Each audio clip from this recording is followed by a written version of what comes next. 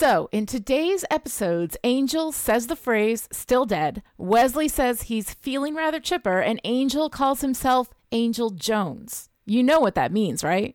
That the production team is reaching 18 years through time to tell us that they love us? Yes. And that Angel clearly wants to marry you. Well, he's going to have to get in line. Damn right.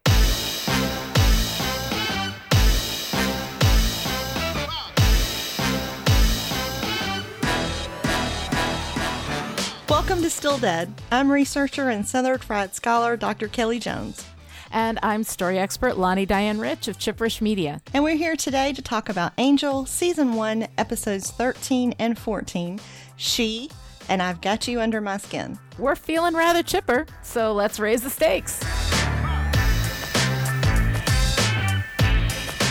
In She, the episode that gave us those wonderful Angel and Wesley dancing gifts, a princess named Jira from a misogynistic dimension uses Los Angeles as the site for an underground railroad to rescue other women from the oppressive tactics of the men. When the women start killing human men who can't control themselves around their sexual power, Angel gets involved. He rescues the women, commands the men to leave, and then tells Jira to stop killing people. And all of this while somehow managing to keep himself from raping her, so I guess he gets a cookie then? She aired on February 8th, 2000. It was directed by showrunner David Greenwalt and written by David Greenwalt and Marty Noxon. Noxon is a Buffy favorite, and this is sadly the only time she'll be writing for Angel, especially because, well, this episode is not up to Noxon's usual kick-ass work. Yeah, I have to say, I didn't sense any of Noxon's fingerprints on this. There are certain things that she does. She's funny in a very particular way. I don't know, like there's something in her writing that you usually really see her in the work. Mm-hmm. And I didn't see her in this. No, I didn't see her in this either. And because like one of my goals for doing Still Dead is figuring out why do I love what I love, or what is it about this story? I take a lot of notes. Even though I talk a lot on the show, I take more notes than I talk. Yeah. But to try to express like my difficulty with this episode, I've got some excerpts from my actual notes unedited in the Stake This section. Oh, sure. Trying to answer like, what is wrong with this episode, and what's missing, and like, what the hell happened?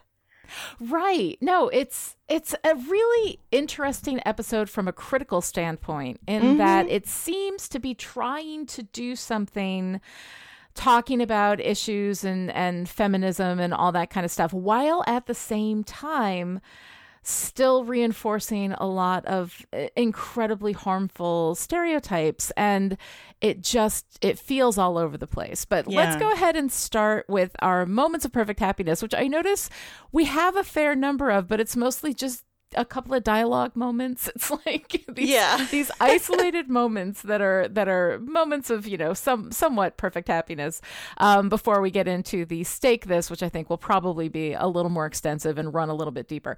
But for my moments of perfect happiness, I mean, I love this opening with the party at Cordy's house. I think it's kind of cute and it's kind of fun. There's this moment where the girl is flirting, or maybe trying to flirt with Wesley about his sweater. She's like, "Nice sweater, hand knit," and he goes, "Certainly not by me." And I love Wesley. He's adorable. I think he is adorable, and I love the way they're both dancing, and it's, and then we get, Angel dancing, but of course that's only in his horrified, imagination of what he would look like if he tried to dance, and his fear of looking goofy. And it's just kind of cute. And then it ends with this, flashback to him, and he's like, "I don't dance." Yeah, that dance scene is priceless. And it makes me laugh every time. And I love seeing Angel's obvious discomfort and awkwardness trying to make conversation or listen to the woman talking to him when he's so out of place at the party. But he's there for Cordy, because he loves her. And so even though he doesn't behave the way she would have wanted, he's still showing. And he even tells her later, "I'll try harder." Right. And it's really kind of sweet that he's trying to be in her world, when it's so different from his. Yeah, that he's really making that effort, even though he is completely not comfortable, in this kind of environment, which I think it's really nice. And it shows that kind of family thing that we've been sort of pulling together, getting this office family working. I also love the moment when Dennis pulls the chair out for Angel. Yeah. I think that's so sweet. I do too. And Angel says, "Hi, Dennis." Like, it's just, I love that he's making conversation with him, even though Dennis can't answer. And he says, "How you doing? Still dead?" And I just was like, yes. I know. I didn't know that he said that at any point during. So when he said that, I was like, "Oh, still dead. Yay." Yeah, I was so excited. And Dennis gives him a beer. And I love that so much because, ghosts can be empathetic and kind and comforting and caring in this world. And that makes me feel all warm and fuzzy. And that was the only warm and fuzzy I got for the whole episode. So I'm going to hold on to it. Yeah, no, absolutely. Hold on to that, right? We get a cute moment from Cordelia in the next day in the office when she says, "You used to be a person. Did you never party? Did people not gather in olden times?" Yeah. And it's kind of adorable. I also like Angel's, response. I have two modes with people: bite and avoid. Yeah, that was and cute. You know what? I kind of think that would make a great tattoo.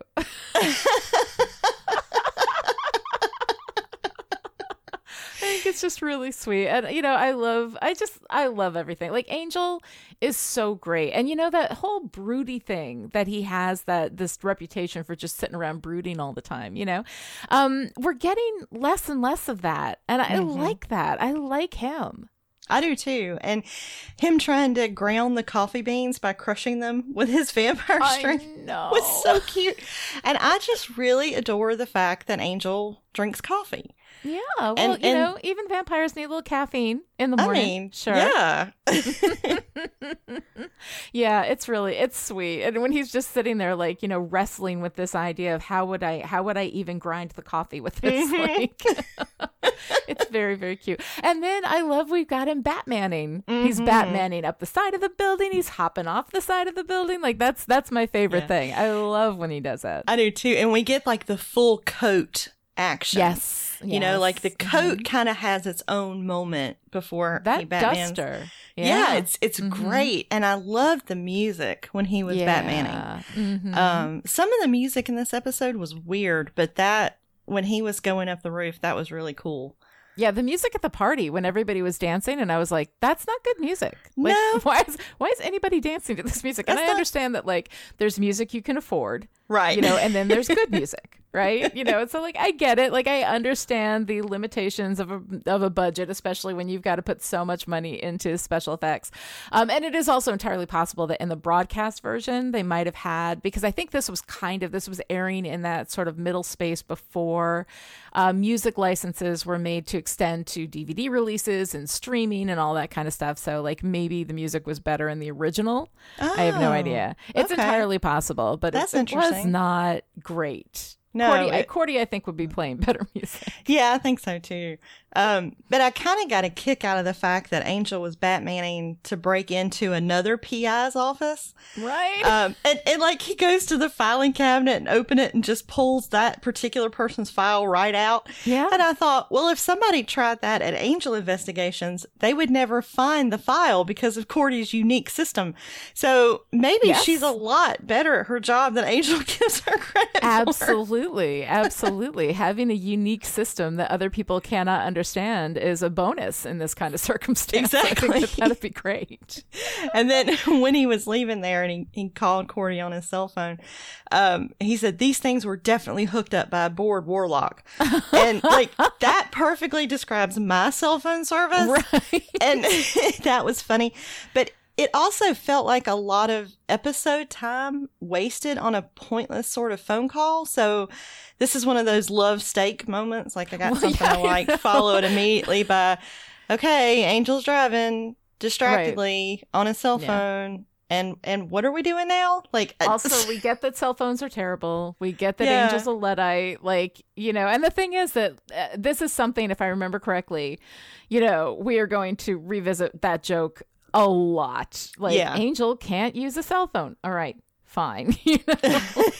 Let it go. Let it go. Well, one of my absolute favorite parts in the whole episode is when Angel goes into the museum, right? And he uses his knowledge of art and history and personal relationships with these famous people. Like, I absolutely love that. He's pretending to be a tour guide. I like how that speaks to his capability, but I also like how it speaks to his sense of culture. Like he knows stuff, and I love when he brings that out. It doesn't happen that often, but it's really nice when it does. And I love when he's like, lecturing about vampires. He's like, also Baudelaire is a little taller and a lot drunker than he is depicted here. Yeah. I love that. And that was really cute. That actually might be a Noxon thing. Yeah, I could almost see Noxon in that. Yeah, I think so. And it was really well done. And I just want to ask, can we have more of Angel reciting poetry, please? Because that was great. Yeah. No, he's really awesome. And I also love Wesley's appreciation for flowers. Yeah. And we have this, he loves flowers. He obviously knit his own sweater, which I think is awesome, and I also love that it's, we have him like having these qualities that are, traditionally considered, quote unquote feminine or whatever. And yet like it doesn't take away, we don't have any of that, but I'm not gay or anything, it's just like, this is who he is. And it's part of the wonderful tapestry that is Wesley Wyndham Pryce. And I kind of love that. And then, of course, we move into Kirk from the Gilmore Girls, Sean Gunn, right? Who was also in Hero. He played the Bracken demon that Doyle failed to save, right? And there's something about Sean Gunn. Like on Gilmore Girls, he showed up as various characters first. And then he became Kirk, and it became a joke that he had like a million different jobs. But I know in at least one of them, he was not supposed to be Kirk, like he was supposed to be somebody else. But I just wonder what it is about him that like he, plays a small part on a show and then he's back again. Like I think he must just be one of the most delightful people. I think people have him on set and they're like, you know what, we need you to come back. Yeah, I think so too. I'm always happy to see him. Like I waved at my TV and I was like, "Hi, Kirk, welcome back." Yes, I know. I mean, technically the character's name in this episode is Mars. I don't think we get that, but I looked it up on IMDb, and that's what I don't remember hearing anybody call him Mars, because I think I might have remembered that. But yeah, it's kind of neat. So it's fun to see him, but I'm always going to call him Kirk. I am. He's too, always going to be Kirk to me, no matter what he's in. Even when he's in Guardians of the Galaxy, I'm like, "Hi, Kirk." Hi, Kirk. Even when he's playing somebody terrible, I'm like, "Hi, Kirk." Yep. It's good to see you, man. So I like also we get our opening on the move shot, like in the opening sequence, which of course is visually just terrible in a million ways. But we always have this one shot of all of them walking down a hallway, so you'll always see variations on that shot in every opening sequence for Angel. And when you see, this shot that you see all the time in one of these episodes, I was like, oh, that's where they got it, So it was really fun to see that. And I like also that we have Wesley, holding his own in a fight. Like he's in there, he's scrapping, he's knocking people out. I think it's pretty cool. I think it's pretty cool too. And I love that he knits, Anne knows about flowers, and he has all this deep scholarship knowledge and this researcher mind. But he has this kind of steely warrior side to him. That's going to get honed and sharpened, but we do see it every once in a while. And I really like that those things can coexist in a character. Yes, I love it. And it doesn't take away from his masculinity. Guys, if you like to knit, you're still a man. It's fine. And I love that, because the thing is, like, we talk a lot about feminist issues because women are usually the ones getting slapped, right? Culturally. But men do too. Men are so limited in, the amount of emotion that they're allowed to express. And oh my God, withholding emotion is a really dangerous thing, to do to yourself, to not be able to express and to have things that like a man might love and enjoy and might give him happiness, and yet he avoids it because it's not masculine enough. Right. I like seeing that we have these elements of Wesley, and yet he's no less masculine. I like that a lot too. I think it's really good. The patriarchy ultimately is fucked up for everyone. It hurts everybody. I know that's what they think, that if you're against the patriarchy, or if you're against white supremacy, that somehow you hate men and you hate white people. And that's not what it is. It's bad for everyone. And when we fail to realize that, you know, it becomes this like false dichotomy. It doesn't exist. You know, when we battle these things, we battle it for the benefit of everyone. And I love how like simply that was done here, and how beautifully. Me too. And I liked at the end, Cordelia said to Jira, "Can I get you something? Knife to our throat."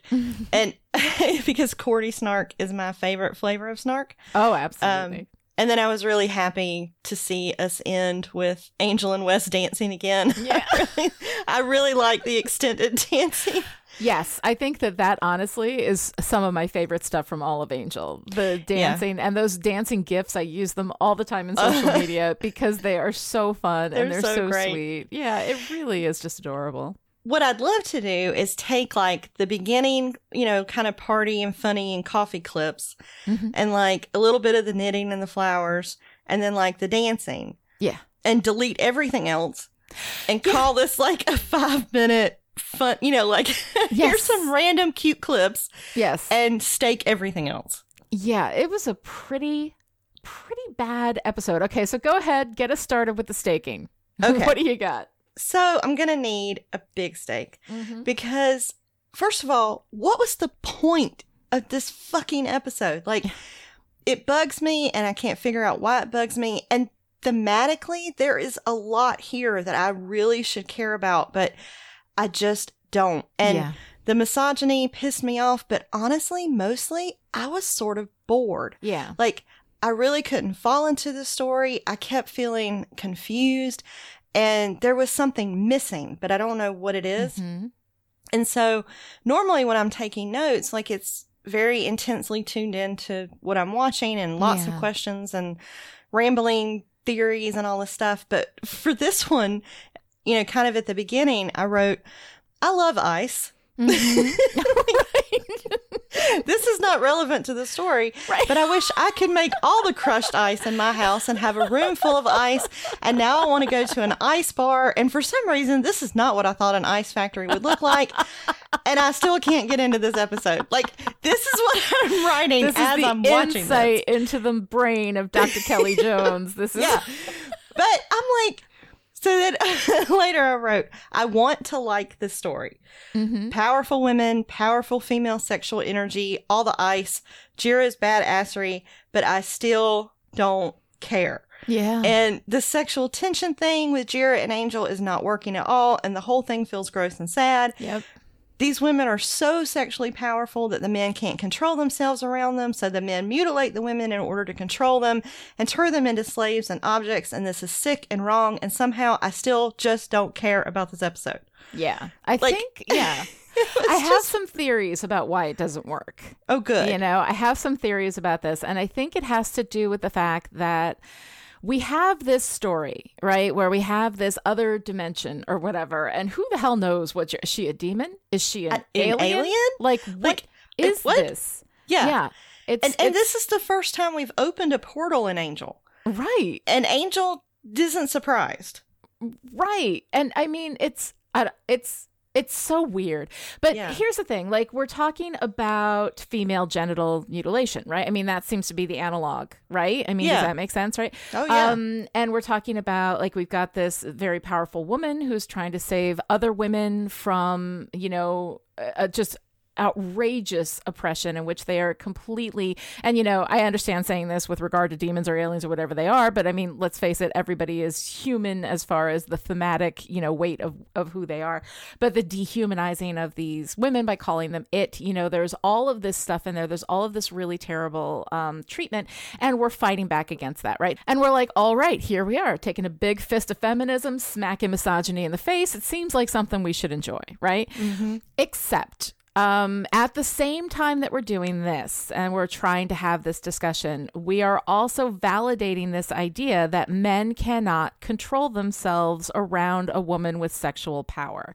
That these men on this planet or dimension or whatever the hell it is that they're from, there is a justification for it because these women, their sexual power is so strong that we just can't. We have to defend ourselves against it, and men can't control themselves and they have to rape them.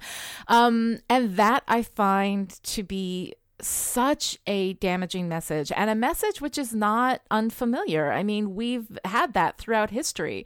This is the reason why women can't have their bra straps showing, right? Because a man can obviously not control himself. And the fact is, a man can. Men have every capability, but we treat them like children unable to stop themselves from raping women.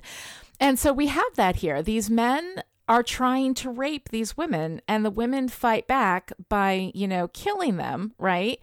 And we're not addressing the fact that it's a problem for these men to be attacking these women sexually, because they can't help it, right? Because the sexual power is just so strong, Right. So I feel like while we are on the one hand, surface level, talking about these issues of misogyny, we are also validating a lot of the mindsets that allow this, they're just men. They can't control themselves. And then we bring in Wesley as an example. He cannot control himself around these women. He's getting, and it's supposed to be so funny and so cute how he's getting all flustered with them and whatever. Like, that's not Wesley. And I refuse to buy this idea that these women are so sexually powerful that men just can't not rape and assault them.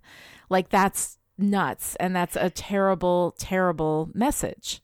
Right. And especially, well, and I'll talk about this in a second, but the way that they're coded and the way that they're dressed and the way that the camera zooms in on, body parts. And, when Wesley asked that girl for a goodbye kiss, I was like, that is not Wesley Wyndham-Pryce. Yeah. No, it's not. And we're male gazing these women. I mean, my God, Jira's outfit. Yeah. I understand she's running hot and she needs the ice and everything, but she could be wearing a tank top. She doesn't have to have this this all boobs window in her shirt and made out of, leather and all of this sexualizing and exoticizing of Jira, which is something else that we do. Like, look at this exotic hot woman. And so we're male gazing all over the place here. Yeah. And kind of reinforcing the very things that textually it seems like they're trying to talk about and fight against. Yeah, and the whole thing was just confusing and kind of gross, and I don't know. Right. It was there's something missing, and then there was something off, but I think you're absolutely right that they were trying to tell one kind of a story, but ended up sort of telling exactly what they were trying not to tell. Exactly. And reinforcing those ideas. And we also have this presumed heteronormativity again, right? Again. Women, these women have such incredible sexual power, but yet women are unaffected. Cordy's unaffected. And Kirk is unaffected. Right? Yeah. He's the one who takes care of the women and sits there and stares at them and appreciates their form, but does not try to rape them. Why is he able to control himself around these women? Well, he was coded kind of two ways. Mm-hmm. So he kind of had this like Zen master thing going on. Mm-hmm. And then he also had like the eyeshadow and kind of the style thing going on. Right. So I don't know whether they were trying to code him as like spiritually above sexual urges or if they were trying to code him as gay. Right. But either one is also offensive. Right? I mean, it's so crazy. And it's like, if you have that much raw sexual power, why would women not be, right. coming after these? So the whole thing drives me crazy. It really, and again, it does. And the reason why women don't is because women can control themselves and men can't. That's the message that we're sending. Right. And if men can't control themselves around women, instead of dealing with the men, what we need to do is mutilate the women. Mm-hmm. And I mean, I know they're saying that's wrong, but it's just men's fear of female sexual power is a huge source of patriarchal attitudes that we have, and it's so ridiculous. Men can control themselves. Men are every bit as capable and strong as any other human, So I find it to be a really like the overt message that it's sending is contrasting with this implicit message that it's sending, and all of it seems to be fighting against itself, not to mention the fact that the story arc itself doesn't have much going on. Like, Angel gets involved because these women are killing the men who try to rape them, in which case I have much more sympathy for the women, right? Yeah. Because the option is let them rape you, I guess. I don't know. And so Angel gets involved because of that. Then we have this whole thing where they're trying to rescue these women and the women are coming through. We see the example of the one woman who ends up getting mutilated and loses all of her, right? Because if she's not connected with her sexuality, she's nothing. Right? It's like a lobotomy. Right. And that bothered me a lot too, because if that body part on their neck was supposed to be like an analogy for the clitoris, then are we saying if a woman's sexual, physiology is damaged or mutilated, that she's no longer a woman? That she's no longer a person. Right. Like she's no longer, she has no personality. And they say that the which is the ridge in the back, right, that has that gets mutilated, is the source of personality. Right? That's what she says. So everything in these women relates directly to their sexuality. And that if you take away their sexuality, you destroy everything that they are, including their own sense of personal agency. Their own sense of self completely. Yeah. That one girl refers to herself as it. Yes. Afterwards. And she's just basically a zombie. And so that also really bothered me a lot, because the message there is women's only power and personality comes from their sexuality, and without it they're no longer fully human. Which I just the whole thing was just disturbing. It's really, really troubling. And so I don't know, I look at all of that and I'm just like, we get this whole thing where we've got these women who are killing men who try to rape them. And then we've got these men who are trying to dominate and destroy and, and mutilate these women and control them. And what we have is Angel just says, not in my town, and sends them back to their dimension to continue doing whatever it was they were doing. And then he sends Jira off and says, just please stop killing people if you would. Thank you very much. And that's it. We have not resolved anything. I mean, nothing has changed. The exact situation is going to continue happening. She's going to continue trying to bring people here, women here through the portal. The women on this dimension are no safer than they were before. Angel does absolutely nothing. Nothing changes. And the thing is, a meaning in a story comes from what changes. And nothing in this story changes. It just moves location. Right. And like Angel, he's confronting these guys at the end to let Jira escape. And he does nothing except say, go home. Yeah. And they're like, okay. And what the fuck? Right. Like, since when does Angel let that kind of evil go? Right. As long as it's not on his turf, then fine. Like, what? Right. I couldn't believe it. And these guys are all going to go home because Angel showed his teeth and they got really Angel scared. Said so. Right. I mean, like they're not going to, Jira's going off somewhere else and they're going to pursue her there. Like, so nothing happens. And this is again, like, on the heels of Expecting, in which we had these guys who did these terrible things, were knocking up the women with demon seed, right? And they killed the demon. But these guys are still out there with no consequence for what they've been doing. So we have, again, men doing horrible things to women and getting away with it. No consequence except a wagged finger. Right. And it was ridiculous. And then some of it was also just kind of creepy, like referring to the women as it. Yeah. And then when the one girl is begging the men not to mutilate her, one of the guys says, "Why does it speak when no one listens?" And I was like, Silence of the Lambs much? Yeah. Like, I mean, what?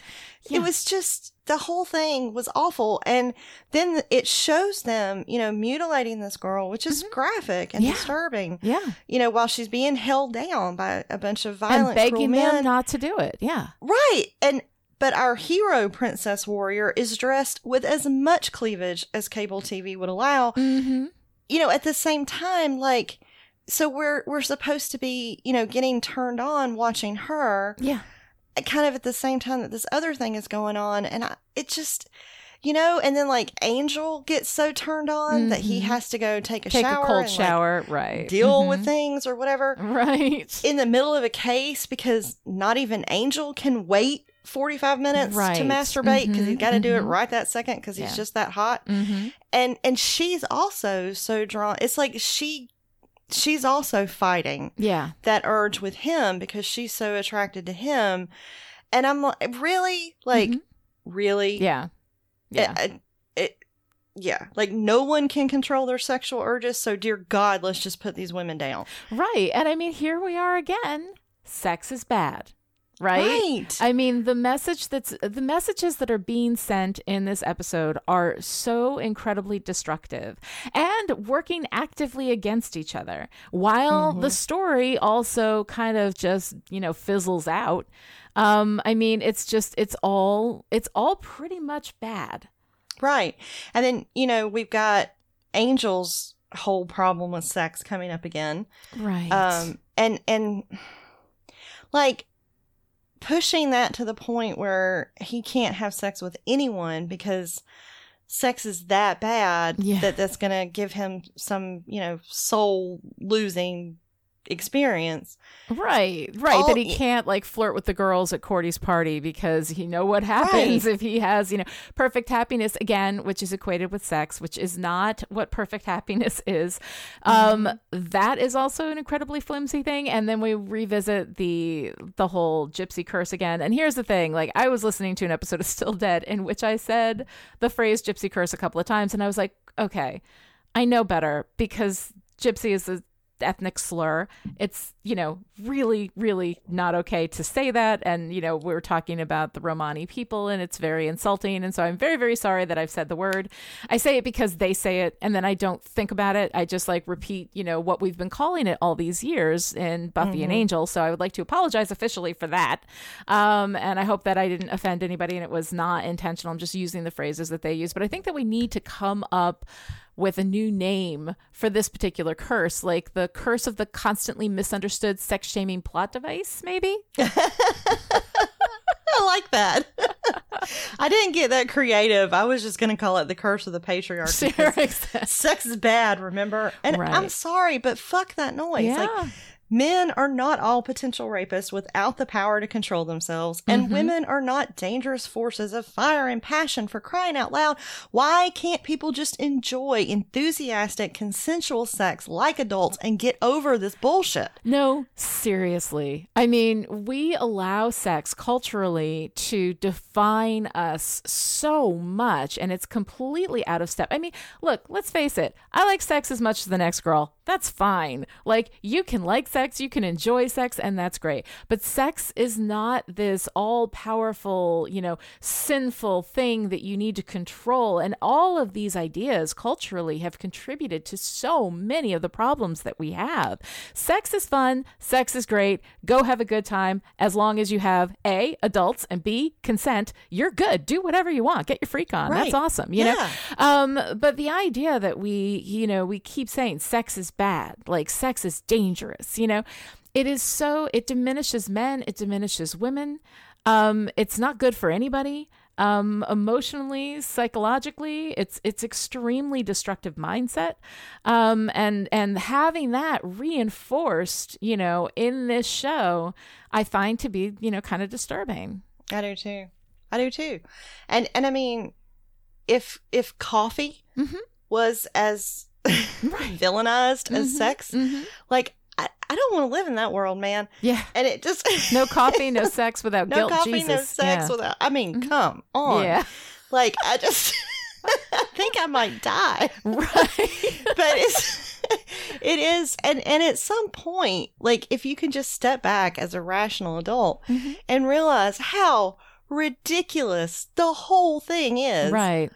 That, I mean, really? Like, of all the characters in Buffy, in the whole Buffyverse, I think the one with the healthiest attitude towards sex is Anya. Yeah, absolutely. You know, she has this wonderful thing. Like, we have these parts, and they feel good when we smush them together. So what's the point of having them if we don't smush them? I'm like, thank you for becoming human in 10 minutes and figuring out what the rest of our society has not figured out over millennia. But Anya in those moments is played as you know, as kind of being silly and funny, and like, oh, isn't it funny that she doesn't realize how incredibly destructive sex is? You know, like that she's like, isn't it? It's supposed to be this really funny thing, but actually, she's kind of got a point. You know, I mean, sex can be an incredibly wonderful thing, and it is a responsibility that you have to take seriously. You have to make sure you're protected from disease and from pregnancy. You know, you want to make sure that you have protection from those things, and I can understand, you know, historically how sex shaming and sex negativity came out of a fear for women, because if a woman was left pregnant with no one to take care of her, that could be death for her and the baby. Like, I mean, that could happen back in the day. But the degree to which we take this, you know, the degree to which, we, you know, before there was, protection from disease, before there was birth control, you know, it was the way you could protect yourself was by not having sex, you know, so there was certainly danger associated with sex, and there can still be. You have to be careful, you know, but the thing is that all of these mindsets are, you know, related to shaming this thing, which is a natural human act, a natural human desire. And when you're shamed for something that is part of who you naturally are, it does an incredible amount of damage, and it leads to a lot of these things, you know, that are just so incredibly destructive. So basically what we're saying is ignore all the messages in this episode. Sex positivity is the way you want to go, you know, while still protecting yourself, protecting others, and absolutely maintaining enthusiastic consent all the way through from beginning to end. That's how it's done. It's not that complicated. Thank you. I think we should record that as a PSA. Yes, exactly. And just send it out for the world, because yes, that's pretty much it in a nutshell. Simple. It is. It's very, very simple. Right. Yeah. So there's a lot of stuff culturally that we really need to get over with a lot of this stuff. And it is unfortunately all of it in this episode. So let's move on to research mode. What questions did this episode leave you with? So there were a lot of people at Cordelia's party, but she hasn't lived in LA for very long. And so I was just really curious how she met so many people, given that her work is pretty isolating. And I wish we saw more of her life outside of the office. Yeah. You know, I mean, I'm glad she's got friends. You know, I'm glad she can throw a party and have a good time. And she, you know, we saw her go out with a bunch of her friends, you know, and expecting. So, I mean, she obviously does have a social circle. I'm not sure they're great friends, considering they turned her over to like these demon impregnating guys. She probably didn't. I don't think they were at the party. Yeah, I don't think so. I think they lost their invites after that experience. But I don't know. Like it's one of these, you know, world building things that you just presume that Cordy's got tons of friends wherever she goes because she's Cordelia. Right. Yeah, I was just curious about that. And then, you know, we see Angel officially offer Wesley a job, and I thought Wesley was already working for Angel. Yeah. So that was confusing. Yeah. And then his attitude when Angel becomes his boss, I couldn't decide if it was adorable or if I wanted to stake it. Yeah. But I wondered, like, if Angel just now became his boss, what was Angel before? Right. And I don't know, like it was It was weird because it does seem like Wesley has been working there. Like they'd already kind of invited him in the fold. So he was just working for free for Angel, I guess, for all that time without asking for, payment or anything. And then Angel's like, yeah, sure, we can give you a cut, and it's fine. And he doesn't care. So it does feel weird. And then Wesley being so kind of sycophantic, with Angel at that point. And it's just, it's all so that we can have, Cordy give the kiss ass joke. And I mean, fine, whatever, but it's not, it seems really weirdly kind of shoved in here for the purpose of having, that little joke and officially making Wesley part of the team. But he already was. From the time he was invited to stay for eggs at the end of his first episode, he was part of the team, Yeah. Yep, so, I thought so too. Yeah, I don't understand that. One of the things that I liked and that I think is kind of interesting is the presence of Dennis, right? I mean, I think there's an argument for Phantom Dennis being like sentient empathy. Everything he does is always out of concern and care for others. He's very protective of Cordelia. He gets her sodas. He gets her tissues. He covered her up in bed and expecting. And then when Angel, is alone in the kitchen, he pulls out a chair for him. He gets him a beer. He keeps him company. There's something just incredibly sweet about Dennis. And I know I've had concerns about, he's in there and Cordy's showering and she's having sex with men and like, is he watching all of that? But you know what? I don't worry about that anymore. I think Dennis is just empathy. That's just all he is. He's just a very, very sweet guy. And I like that. I think Dennis is good people. And even though we never actually see him, he's one of my favorite characters on the show. Yeah, no, he is. He is really great. So I like he's so that. sweet. Yeah. So one kind of small research question I had. I love the scene with Angel at the museum. But how did he know to take off his coat when he walked in? Like, could he hear Jira telling the security guard about him? Because he was a good distance behind him. Yeah, I think, isn't it textual that vampires have incredible hearing? Yeah, so you think he heard her? I think he did. Okay. Or at any rate, just saw her talking to a security guard and could predict probably, what she was doing. But it was smart, But yeah, it's one of those things. We know that they have like exceptional, smelling, that they can smell everything. But I'm presuming that they've also got, I'm trying to think of a textual moment where they talk about the hearing. We've had it. There's textual moments for that. I just wasn't sure like the distance between them, if that was how he knew, because if we had seen him and heard her, that would have made sense. Yeah. But when she was talking to the security guard, we didn't see Angel, so I couldn't tell if he was within hearing range, and it just threw me out for a second. Yeah. But it was really smart, Yeah, no, it was. I liked that moment with Angel. I thought that he was really smart. He, was on top of it. He was able to handle himself. So it was very, very cool. I liked that a lot. All right. So, overall, I think we're left with, just kind of a meh feeling about this episode. Like, I just, I don't like this episode. I hate the way it wars with itself. Do you have anything else left in questions or things to ponder? I had kind of a small rant and a question. Yeah, okay, so what you got? So I really didn't like this episode, but I didn't even care enough to hate it. Yeah. I just wanted it to be over and never watch it again. So I closed my eyes and thought of Chipperish and got it done. And but it did make me wonder about the vulnerability of having your sexual desire on display without the ability to control it.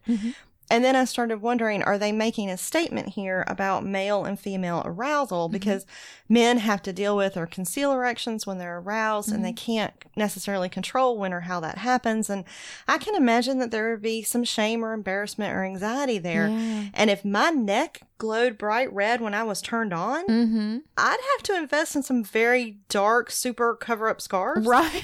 And but the fact that this was the research question I thought the most about, like, what is it like to have your arousal be visible to others, whether you want it to be or not, in an episode that was so horrific in terms of the treatment and representation of women and sexuality, showed me just how desensitized I am to the whole fucking patriarchy. Right. And, you know, stories like this do nothing but reinforce it, even though it seems they were trying to be better.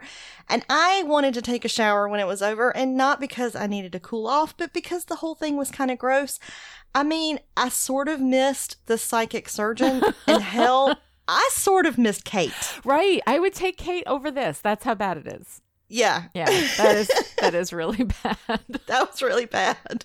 So what do we have to brood on here? All right. Well, she is one of the famously meh episodes of Angel, aside from Wesley being officially hired on as a paid member of the team, which I thought had already happened, as he's been working there for a while now anyway. So there isn't really anything new here that impacts, you know, a viewer's understanding of the rest of the series. So I would say that she is probably the most skippable episode of the season.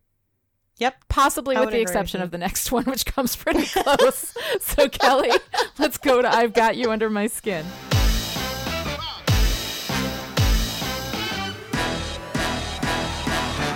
In this, Angel Thinks It's an Exorcist sequel episode, Angel follows Cordy's vision to a cute little house with a white picket fence and saves a sleepwalking kid named Ryan from being hit by a car. But the house is surrounded by fluorescent demon poop, and the family is creepy, and someone in the house is possessed.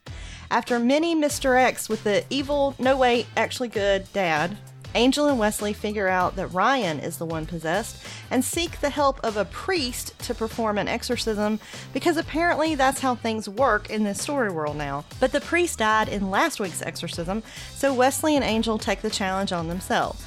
They succeed in casting out the Ethros demon, but it turns out this hideous force of darkness was actually trapped in the kid, scared silly by the void of soulless malevolence in this junior arsonist. Angel and Wesley rescue the family when Ryan sets fire to the house, and Ryan is taken away by the police. And we learn that nuns know about vampires and Ethros demons, so maybe that's why Angelus has a thing for nuns?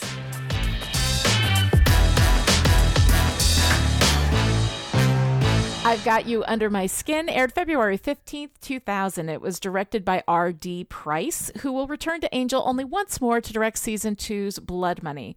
This episode has a story by credit to David Greenwald and Janine Renshaw and was written by Janine Renshaw. Renshaw co-wrote Parting Gifts with David Fury and co-wrote I Will Remember You with David Greenwald. She'll be back later this season for her last episode in Angel, Blind Date. All right, so here we are. I've Got You Under My Skin, which is one of those episodes, like some of them, you know, you hear the title and you always know what episode it is. I've Got You Under My Skin always makes me think of the psychic surgeon. I'm like, oh no, wait, we already did that. What is this episode? Yeah, me too. And then we get to this and it's just, I guess, okay, let's start with Moments of Perfect Happiness. What you got? Okay, so I wanted to tell Cordy, it's okay, honey. I can't cook either. With her brownies. And the thing is that, like, brownies, like, you have to really work hard to screw up brownies. Brownies are, you know, it's chocolate, sugar, fat. It's all good. It's all good stuff. Yeah. It's all good. I just thought it was cute. Yeah. And I did like Angel, you know, when Cordelia came to him to talk about Doyle. Yeah. And Angel said, I'm not unflappable. I miss him. Mm-hmm. It was very sweet, but it's also a love stake thing, so we'll talk about that in a second. Yeah. Mm-hmm. And when Angel saved Ryan from the car, you know, he cut his shoulder, and Ryan asked if he was going to cry, and Angel, you like he was really pondering it. You know, he said, "I don't think so. I don't know. Let me think. No, yeah, no, I'm not going to cry." And I really liked Angel being good with kids. Yeah, no, it was kind of nice. And it was a really nice moment for him. I liked that. Yeah, I did too. I thought it was pretty good. I, of course, love the moment when the parents bring him in and she's tending to him and she asks for his name and he says Jones, Angel Jones. And I'm like, okay, that's it. Between Still Dead and Chipper and the previous episode in this, obviously, you know, they love us. So we're just going to let that go. That made me grin for real. I like that. And I like Cordelia when she's talking about the children's stories, and she's like, this whole thing needs a rating system.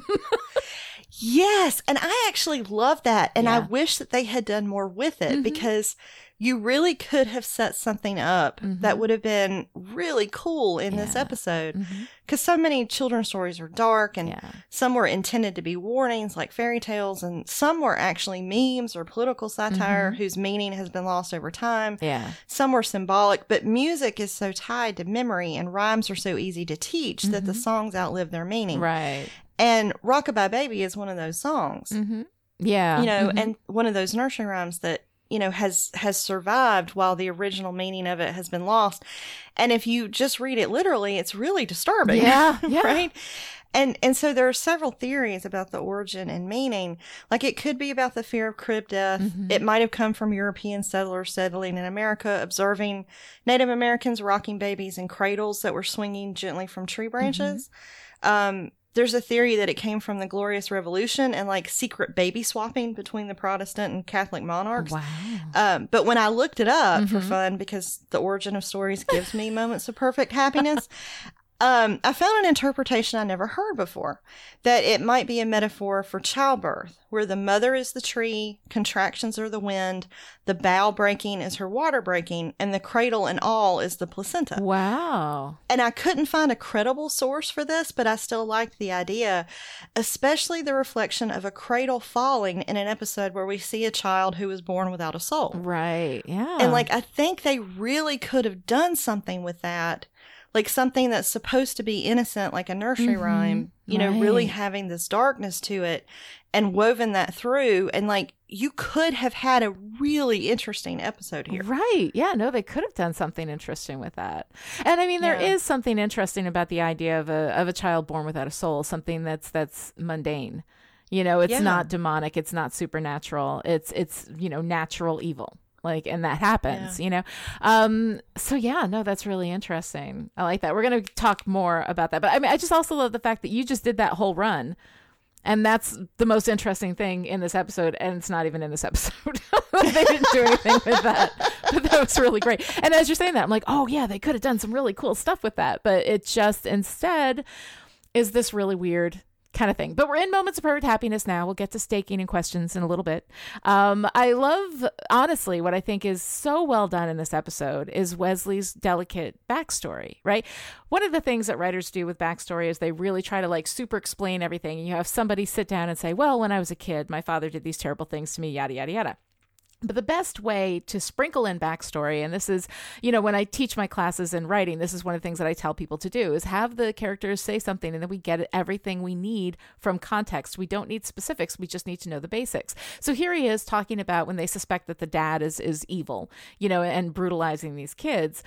He just says a father doesn't have to be possessed to terrorize his children. He just has to. And then he trails off. And when somebody trails off in fiction, that means something that's significant. And it's what I call a vulnerability marker, right? We have this moment where we are marking vulnerability, but we're not speaking directly to it. We're not having Wesley say what his father did to him, right? But we're just having this little hint. And that is absolutely how it's done. Completely perfect. It's in there for just a second. We do address it a little more directly later on in the episode when the demon is taunting Wesley with you know, discussions of his father and everything. But it's just really beautifully done. And I like that a lot. And I wanted to point that out for the writers out there who are interested in kind of thinking about, you know, an example for how to really beautifully and delicately kind of weave a little bit of backstory into a vulnerability marker. It's really nicely done. Yeah, absolutely. And I think like when you say vulnerability marker, it lines up usually with the moment where I want to give somebody a hug. Yeah. Because in that moment, I just want to be like, oh, Wesley. I know. Like, and it was beautifully done, like you said. I mean, it really was excellent to get that kind of insight into him. And it's just there for a second, but it felt so authentic. Yeah. No, it's really, really nicely done. I also like that we have this nun, right? This woman, you know, who knows how to handle the situation, knows what Angel is. I love when she presses the cross up against him and she's like, I'm on to you, dude. Like I have seen some shit. Like that's this woman, you know? And I really love that. I mean, again, though, we're in this space where we're borrowing, culturally charged religious iconography and this idea of the nun, and we're going into this religious place. We're going to talk about all of that in a little bit. So, I mean, we're going to definitely put a hold on that for just a little bit. But I liked the nun. I thought that she was great. Did you like her? Oh, I did. Okay, yeah, I liked her a lot. I have questions about her, but I liked her a lot. Yes, I have questions about that too. I also like that Wesley is, he's in. Like, he's like, I can do this. I can handle it. I can do an exorcism, And then when Angel's fighting with him, he tosses a cross at Angel and says, I believe I made my point. And I love when he does that. I do too. I like seeing the steel under the goofy Wesley surface because he is much stronger than we have been led to believe so far. Absolutely. And I like how that was played out. Right. And I like Angel stepping in later, like when the demon is using Wesley's dad to try to get to him. Then, Angel steps in and he's there in complete support of Wesley. And it's kind of nice seeing them work together. I mean, there's weirdness in the rest of it, but I like that moment. Yeah, I did too. Yeah. And then, the demon uses Doyle to get to Angel, which I guess was good storytelling, except until this episode, we haven't seen much of Angel grieving for Doyle. Right. So him calling Wesley Doyle on accident earlier now feels like it was there just so the demon could make Angel feel guilty over Doyle's death. Right. And I have more about that in my stake this section. But it's this is one of those where like, I love this, but I love it and I want to stake it. Yeah. We'll talk about that in a little bit because it is something where, we grieve Doyle for a second. Then Wesley shows up and we're all like, okay, Doyle's gone. That's it, and we don't really talk about it very much, but we'll get to that in a little more depth in a little bit because we're still in the love it section. But I did have a story question here for your expertise, and maybe this should go in the research question, but I liked it, so I wanted to ask you about it. So the demon taps into Wesley's vulnerability about not feeling smart enough, not feeling good enough, that whole thing with his dad. But Wesley's strength is his intelligence. Yeah. So when we're looking at strengths, vulnerabilities, and weaknesses, I like the alignment of strength and vulnerability. Yeah. But does that work in narrative theory? Like, can your vulnerability and your strength be the same thing? Because I thought that was really cool. You're incredibly smart. Tell me you've never felt imposter syndrome. Right? Oh, every day. Everybody has. Everybody has. So yeah, absolutely. You can line up vulnerability with the strength. Vulnerability does not have to be about weaknesses. And people kind of confuse vulnerability with weaknesses because they think it's sort of the same thing, but it's really not. And again, for people who haven't listened to my podcast, How Story Works, which is all about basically how story works in narrative theory, there's this thing that I've called the character triangle, where you want to have a representation from each vertex of the triangle, which is strengths, weaknesses, and vulnerabilities. So strengths are the things that a character can do, the things that they're good at. Weaknesses are the things they can't do that they're bad at, and vulnerabilities are the things that hurt them, that are really speak to their fears and their the things that can really upset them, right? And the sources for vulnerability are fear, identity, love, and shame. Again, go to How Story Works if you want to know more about this, because it could become a whole big thing. But people tend to align vulnerability with weakness, and sometimes that can be. Sometimes if there's something that you can't do that you feel like, like say you're born into a family full of cops, and you want to dance, or something like that, like where it's something that you're not good at the thing that people expect you to be good at, and that can be a real source of vulnerability for you. But also you can have a source of vulnerability that resides in your strengths as well. And aligning that gives it a little extra crunch because we do expect it to be related to a weakness and things that we can't do.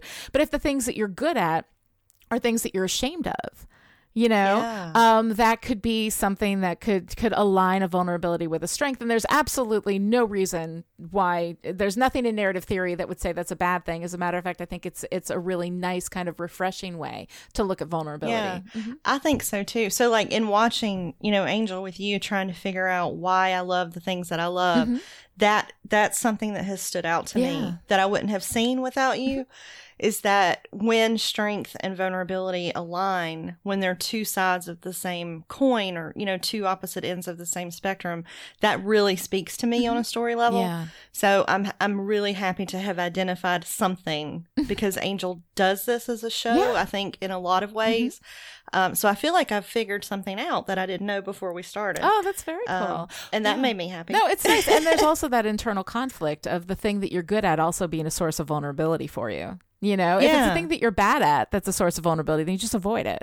You know, but if it's something that you're good at, that can be, that's a really interesting, it's a nice thing. And Angel does do that. You know, they do play in these places that are really interesting and very narratively crunchy, which is part of why the show is great when it's great. Right. I think my other like favorite thing in this episode though is Rick's magic and stuff. Right? Oh, yeah. You know, it's where I get my magic and most of my stuff. For anybody who's ever seen Parks and Rec, you'll recognize that reference. When I read that line from you in the notes, I was like, I adore you, Lonnie Diane-Rich. That's where I get my magic and most of my stuff. It just cracked me up. I saw that. I was like, oh my God. Yeah, I loved it. And I loved Rick. Yeah, like, he was awesome. Yeah. But Cordy shopping at Rick's magic and stuff was my favorite part of this episode. And she's like, look, I have an ethos demon and I need a place to put it. Will this work? Like, she is so freaking fantastic. I know. And I love that he sold her a bad one because it did not hold the demon, not even close. Apparently those woods were not virgin. Yeah, apparently not. Or he was like, it might be a little tight through the shoulders. It was so funny. Oh my God. And then I liked, and I have to concede a point from an earlier episode to you here. Yes. Because Angel came down on your side of this argument.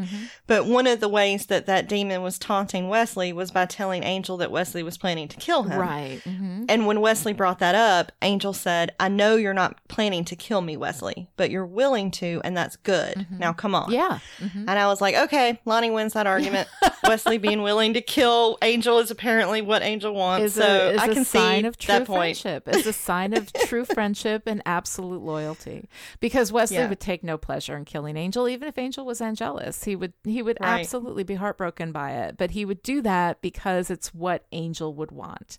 And he knows that, and that shows his loyalty. So my argument is always that when Wesley is willing to kill Angel, when Cordy is willing to kill Angel, you know, that shows how incredibly dedicated and loyal they are to him. And I always like that. Yeah. Yeah. And I don't know why. When I see it from Cordy, I think yes. And when I saw it earlier from Wesley, I was like, Right. But you were right. So I'm conceding the point. So there you go. Well, it's entirely possible, though, that they didn't really seed that well enough to make that clear in the moment when we had that from Wesley earlier. Because honestly, I was reading that with my greater knowledge of everything in the series, you know? So without that, at that moment, you know, and watching I can completely see why you felt that way. I think I have greater knowledge reasons that are making me a little biased. Yeah. But anyway, I just wanted to call it out. Because when I'm wrong, I say I'm wrong. Oh, baby, you are almost never wrong. Speaking of never being wrong, why don't you stake something for me? Okay. So there are things to stake. Yes. So in the beginning, when Cordy and Wes are arguing over Cordy using Wes's demon killing knife to cut the brownies, Angel like really pulls out the dad voice. Right. And he's like, Cordelia, Doyle. And, you know, he says Doyle instead of Wesley. And I was like, really? Because what triggered that? Like, we just, yes, it would be natural for him still to be grieving for Doyle, but we haven't seen it. No, that's just the thing. We haven't. Like, you know, Wesley came in, replaced Doyle, and everybody's like, you know, they mention him every now and again, like in passing, but we didn't really grieve Doyle for that long. Right. And so it just, it was like, okay, we're putting this in now because we're going to get the demon to talk about it later. Right. Which would have been fine if you only look at this one episode. But if you look at what's happened between Doyle's death and this episode, it just didn't hold up. Right. We haven't been seeding this. We haven't been planting this. We haven't been, you know, dealing with Angel's grief, maybe his guilt. You know, he wanted to sacrifice himself, but Doyle, you know, surprised him and hit him and knocked him over the thing, and he couldn't get there in time. And I mean, I can see Angel feeling like, you know, he'd killed a lot of people in his life that he's feeling guilty for. But here was something that happened when maybe he could have tried harder. Maybe he could have moved faster. father. Maybe he could have stopped Doyle. Maybe, you know, like I can see him wrestling with that. But we haven't seen any of that. These episodes, it's just like, oh, Doyle's gone. Boom. We're not going to speak of him. And we very rarely do. And when we do, it's in passing. It's very casual. So we haven't seen the weight of that on Angel in these intervening episodes. We're suddenly taking it and borrowing it without really paying for it narratively. Right. Yeah. And Cordelia and Wesley fighting like brother and sister hasn't been seated yet either. And then we cut from that to the Anderson house with Ryan and Stephanie fighting over their toys. Yes. And it felt like, I don't know, kind of making everybody more juvenile than they were. Or maybe they're trying to show, okay, Wesley and Cordelia are like brother and sister. But it's not brother, sister, and dad. Yeah. Like, that's not that family dynamic with Angel. So I don't know. It just, I wanted to stake it. Yeah. And then when Angel brings the spiked brownies to like identify the demon, could he have been more obvious about watching the dad eat the brownie? Oh, seriously. I mean, like, come on. I know. And the really? whole thing, the misdirects that they have in this episode are so like really creaky. You know, they're just really poorly put together. And they're all this, like, you know, that dad is such an evil son of a bitch through the whole thing. And then as soon as Ryan is outed as demonic, the dad becomes a completely different character. And I'm like, I'm sorry, but that is such a bad misdirect. You know, we do that. We even have a moment where there's a misdirect pointing to the little girl. You know, where we think maybe she's the one who's evil. We never look at the mom and think maybe she's the one who's evil. And honestly, she's number one in my... Oh, mine too. She creeped me out more than any of them. She was weird and she really weird. And yet we never really played her up as possibly being, you know, evil in the text of the show. And so the misdirects, like, this is where misdirects are done really poorly. And again, we've talked about this before. We will talk about it again. Angel loves misdirects, you know? Yeah. And this one was especially annoying because the abusive husband dad is just too serious and damaging to use casually as a misdirect like that. Especially because that whole freaking family gave me the creeps. But if I had to pick one at the beginning, I would have been like, oh, it's totally that mom. It's totally the mom, right? Yeah. She creeped me out. Yeah. No, it's all weird and it's inconsistent. Like, if you go back and watch it again, knowing everything and what you're seeing is inconsistent with the reality of what this story is, then it's not just a misdirect. You're being lied to. You know, you're being that's what it felt like. Misled, and that causes you to not trust your storyteller. And as a storyteller, you lose the trust of your audience, then you lose the ability to tell truly effective stories. It works against you in the long run. So in the moment, you get this cheap gasp, but it's really not worth what you pay for it. You know? Yeah. Yeah. Yep. So, you know, we also have Cordelia doing this thing, which we see every single episode. And so I'm just going to, you know, call it out, stake it here, but just consider it staked everywhere. Is this like, it hurts, you know, hold me from the episode before, right? And then we realize she's talking about a vision. And then, you know, it's like, it's enough, you know, like we've done this. We do this every single time. It's old, it's creaky. We don't need to do it, and yet we do it constantly, and we will continue to do it throughout. I think throughout the run of the series, we do this a lot.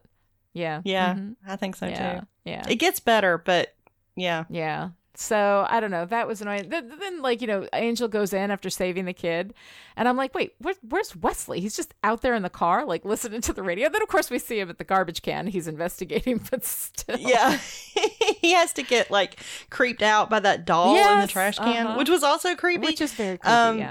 Because somehow he knew to get out and search the house for ectoplasm, because since when is that a thing in the story universe? Right. But then I like to think he got back in the car, turned on the radio, and knitted. I think he did.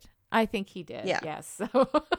So at least Yeah, he's getting I think- that relaxing hobby thing going for him, Yeah, which is good. yeah, When you're because fighting his evil work all is- day, it's stressful. Yeah, his work is stressful. Exactly. Yeah, so I don't know, like the dad who's been, you know, quote unquote evil this whole time, and suddenly he's okay, it's great, and then he says, maybe you are an angel, and I'm like, no. No. Just stop. No. So I mean, that was a terrible line.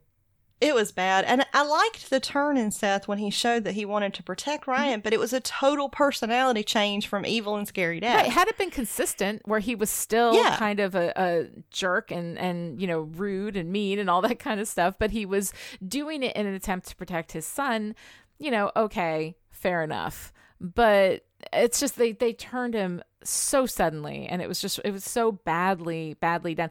And I also hate the way they play on I mean, this is obviously a play on The Exorcist. We have some of the same kind of makeup. We have a possessed child in a bed, you know, with this demon voice speaking through him, you know, and taunting the people trying to do the exorcism.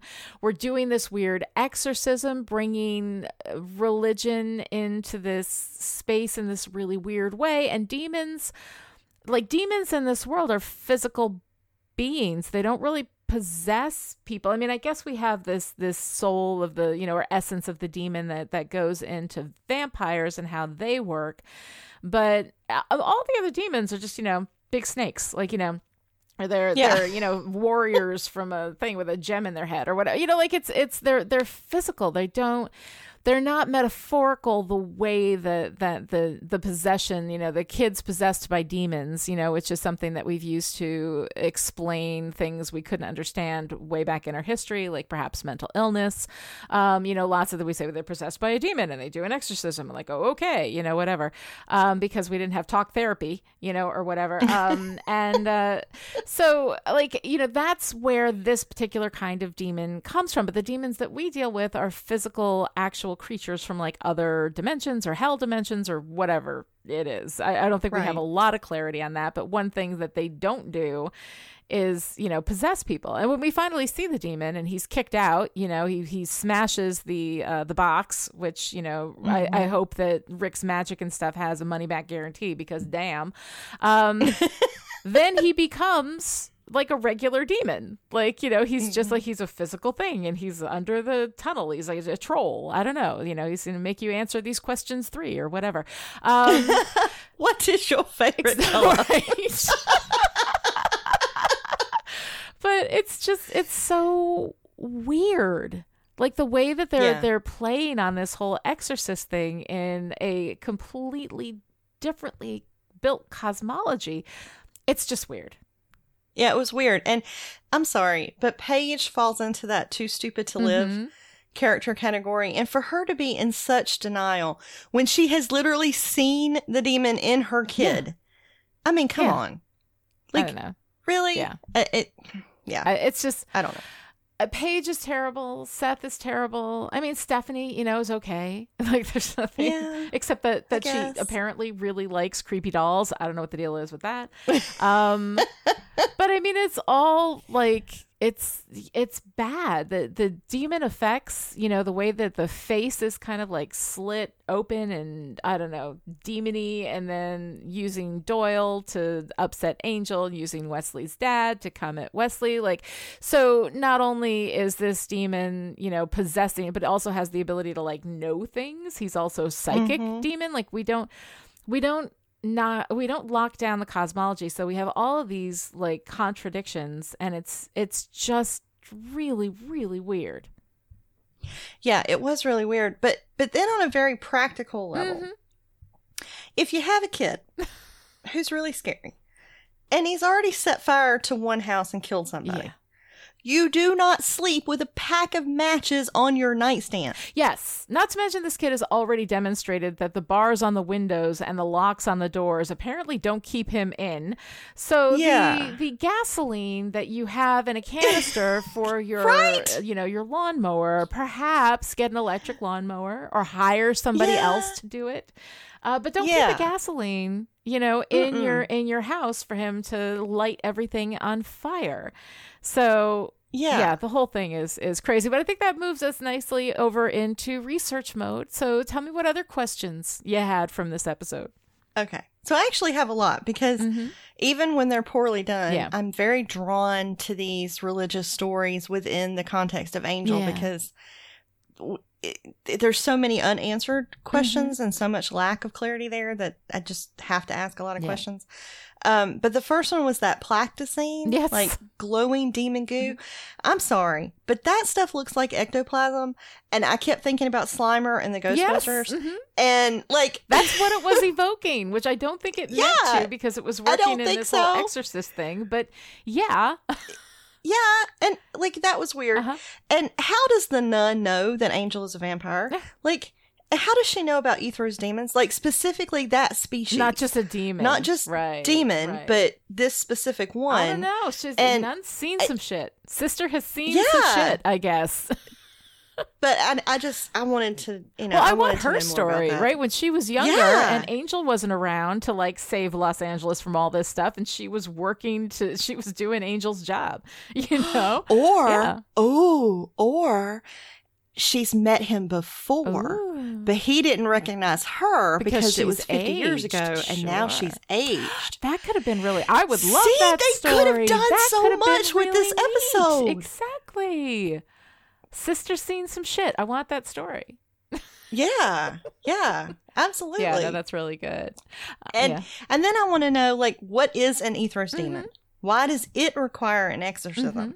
And, Wesley translates when Angel performs the ritual from the Latin and says, "Do you renounce Satan and all his works?" And that is a very specific Christian reference, and it doesn't fit with the mythology of our world. And how can a vampire who can't even touch a crucifix perform an exorcism? Right. And I don't mean like the wrapping of the cloth around his hand to hold the cross, but in theory, if the vampire demon is so abhorrent to God, how could that work? Like, it doesn't make sense. But the idea of one demon casting out another was interesting. It is kind of interesting. And I think that had we built that into the cosmology, it might have made sense. But I mean, the thing is, like, this isn't, we go on occasion. I mean, we borrow these religious symbols, the cross and the holy water and all of that kind of stuff. We borrow that because that's the demon or the vampire mythology that we have, right? So they pulled that in without really acknowledging the meaning of it or the history behind it or why these things are so charged through years and years and years of, religious storytelling, right? But to go into this space in a story that has really made a clear effort to be secular, it feels extremely weird, to pull into, especially because that mythology and that storytelling and religious tradition is a different kind of mythology from what we do in something like Angel. So it all doesn't go well together. No, it doesn't. And like the title should have been like Angel Goes to Church, right, or something. Like, it was just weird. But then so we have an Ethros demon and we have an Ethros box. What is the deal with this show and boxes? Right. Because this comes up a lot. We put all the pieces of the psychic surgeon into separate boxes, and we do, like, we're going to, without spoiling too much, boxes are kind of a thing in this show. Yeah, I mean, even in the last episode, Jiro was in this big glowing box. Like, and it's going to come up over and over and over again. So I want to like really watch that. That's as an emerging thing. We're going to have to revisit that as a question. But this idea of being able to shut something away, being able to contain things, right? The box is representative of this desire to contain things, because it's not that we cast the evil out of things, right? The best we can do is put them in a box, that's interesting. Yeah, it is. It's very interesting. Yeah. Well, I like, one of the things that I actually do kind of like, but that brings up this question, right, is that, we address this idea of, not all demons are evil, right? That's the first thing. Like, all vampires are evil unless they have a soul, but Right. but not all demons are evil. Some demons apparently have souls, or they're just good by nature, or however that works, but here we have, this big twist that we work toward, is that this kid who has no soul also just happened to be possessed by a demon, and the demon is explaining, that there's darkness and there's nothing, and it's, and all this kind of stuff. And so, we basically say that the soul is the only thing that brings goodness, that without a soul, the essential nature of humanity and existence is darkness and evil, Yeah.